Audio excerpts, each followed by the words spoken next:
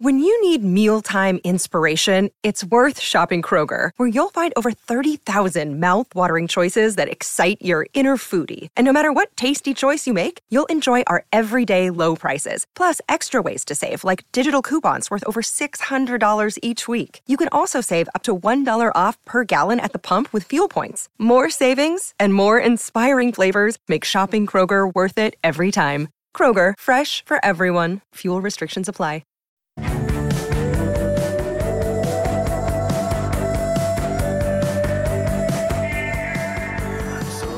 Jules with you on SEN Summer Mornings, 0457 736 736. And to keep those texts coming in, we have that. And the open line number, rather, 1300 011170. Sporting transition, Steve Smith opening the batting. I just thought of one with a bit of a tennis flavour, given we're about to speak to Brett Phillips. The great Scotty Draper, tennis player to golfer. There's one for you. The Australian Open in full swing. He's in his element. He's on the line again right now. Good morning, BP. Morning, Jules. How you doing? I'm going very well. Remember Scotty Draper and I think Andre Agassi, I remember at the time, said, how impressive is this bloke to go from having a really good tennis game to becoming a pretty decent golfer?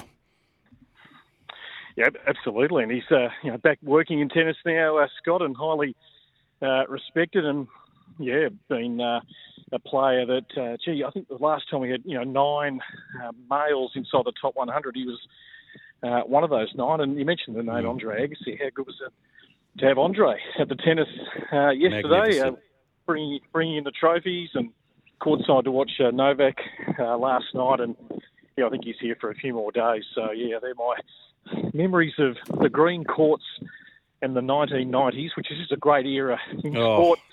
Jules, watching Andre win, many Australian Opens. And, some of these sporting books can be a pretty average read, but Andre's is one of the best sporting reads ever. The revelation about that French Open final loss to Gomez, I think it was, worried about the hairpiece falling out. But we're talking about transitions. There's one from a bit of a tennis brat to one of the most likeable people in the game. Now, let's get to the on-court action. Novak, not uncommon to see Novak, start slowly-ish. This kid looks like he's got game, doesn't he, this Dino Prismic?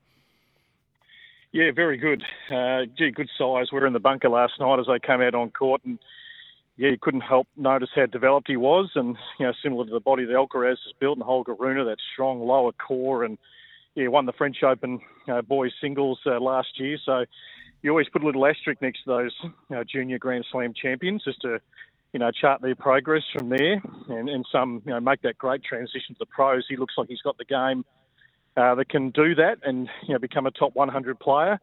And Croatia, as we know, have produced many a fine tennis player across the journey. It's interesting with Djokovic, isn't it? He can be cruising and then these guys challenge him. It's almost like he sort of wants these type of matches just to work into the tournament. And then we know in the second week he just puts the foot down and the rest is history. But, he was full of respect for the young man. And, look, Jules, I'm just enjoying the generations colliding, to be totally honest. We've been talking about Alcaraz and Rune and Sinner and these likes, and there's another crop that'll keep coming, and they're more confident than ever. Yeah. They're respecting the resumes on the other side, but they're here to win, and they're impatient, and they want to have success early, and it creates some great competition. It was half his age, it's quite remarkable, which I guess points to the incredible longevity of somebody like Novak who can still perform at that standard. It is incredible. Now, obviously, that game finished late. Rybakina, played one of the great finals in recent women's slam history, but serves her first serve at, 19 minutes to midnight. This is an issue that seems to rear its head every year, BP. What is the solution? I think Sabalenka you were meaning. I know who you were meaning. Sorry. So apologies. Sabalenka's what I meant. Yeah. That's right, yeah. Well, you can't avoid some of it, Jules. I mean, the thing is, with the Nine network here, part of their deal, there's no way they're probably going to start the night session at 6 o'clock, which runs right into the news. So the night session, the earliest it can start is 7. Maybe you could start it at 6:30, arguably. But you're in the lap of the gods. Tennis is just the one unique sport where there's no buzzer, there's no siren. It's just when it finishes is when it finishes. Now, probably when they were doing the scheduling, they put Novak up against an 18-year-old, and they put Sabalenka up against a qualifier. They're probably thinking this will be a fairly straightforward night at the office, not that Novak was going to play a 4-hour first-round match, but they're the unknowns that make scheduling really tough. And you can't go and put Sabalenka on another court somewhere else. You know, people have paid money to go on to RLA for 2 matches, so it's just sort of part of it. You know, you can't avoid it totally. The tours, they were looking at it during the year for the tour events. I think the Grand Slams, you just sort of say, that's part of Grand Slam tennis. But for the tour events, I think they are trying to avoid those, you know, really, really late starts. But, yeah, lucky Arena didn't make it too late as she got it done inside an hour. Yeah, and that's the thing. I think the ATP and WTA were looking at this about not allowing matches to start, say, after 11 o'clock. You know, is one solution to move it to an alternate court. But if I'm buying a ticket to Rod Laver Arena, you know, I expect top billing, and if that's going to be problematic in itself. Christian O'Connell, wonderful scrap by him. 4 hours, 21 minutes over the world number 88 in Garin, 3-6-7-5, 4-6-6-1, 7-5. But what about this double bounce call? You know, I'm loath to bag officials and umpires, because without them we don't have a game. You need utmost respect for officialdom, but that was right in front of the chair umpire, Brett. That was a horrible call.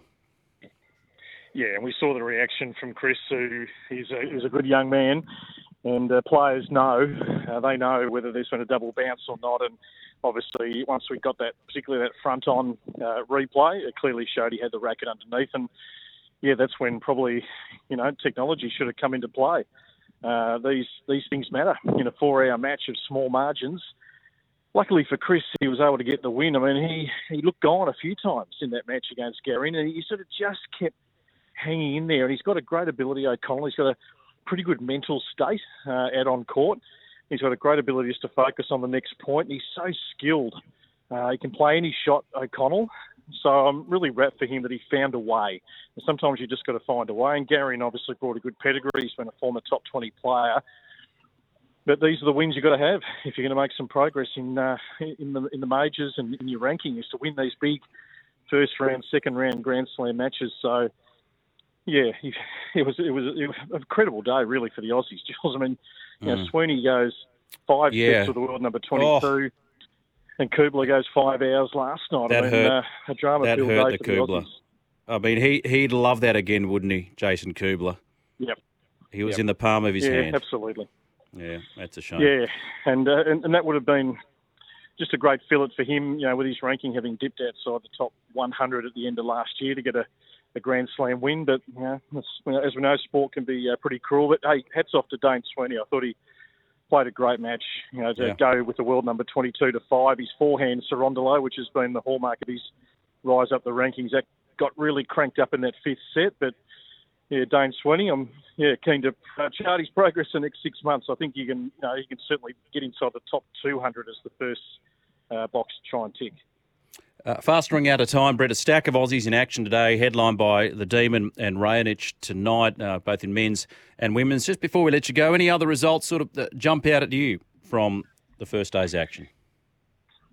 Yeah, all the major names won, didn't they? I mean, Sinner was pretty Impressive. Good on centre court. Yeah. You know, a nice opening. His game's in pretty good nick. Yannick, he's got some presence out on the tennis court. He's a big, tall young guy who's, you know, really improved as a volleyer and, you know, getting forward. So, yeah, it was fairly straightforward. Maria Sakkari had a good win. No Netflix curse maybe for her this year. She's hoping not. They were the standouts. Wozniacki obviously through with Lynette having to retire, so that was probably good for Caroline not to play a lung-busting three-setter to start the tournament. But, yeah, for the seeds, it pretty much went to plan on the opening day. And, look, 87,000 people, Jules, and I'm just walking across now. The crowds are enormous. Yeah. So this event just goes from strength to strength every year. It does, and it's the favourite, isn't it, of the players in the Australian Open, because they get well looked after. They're fun. It's the fun slam. There's always something happening.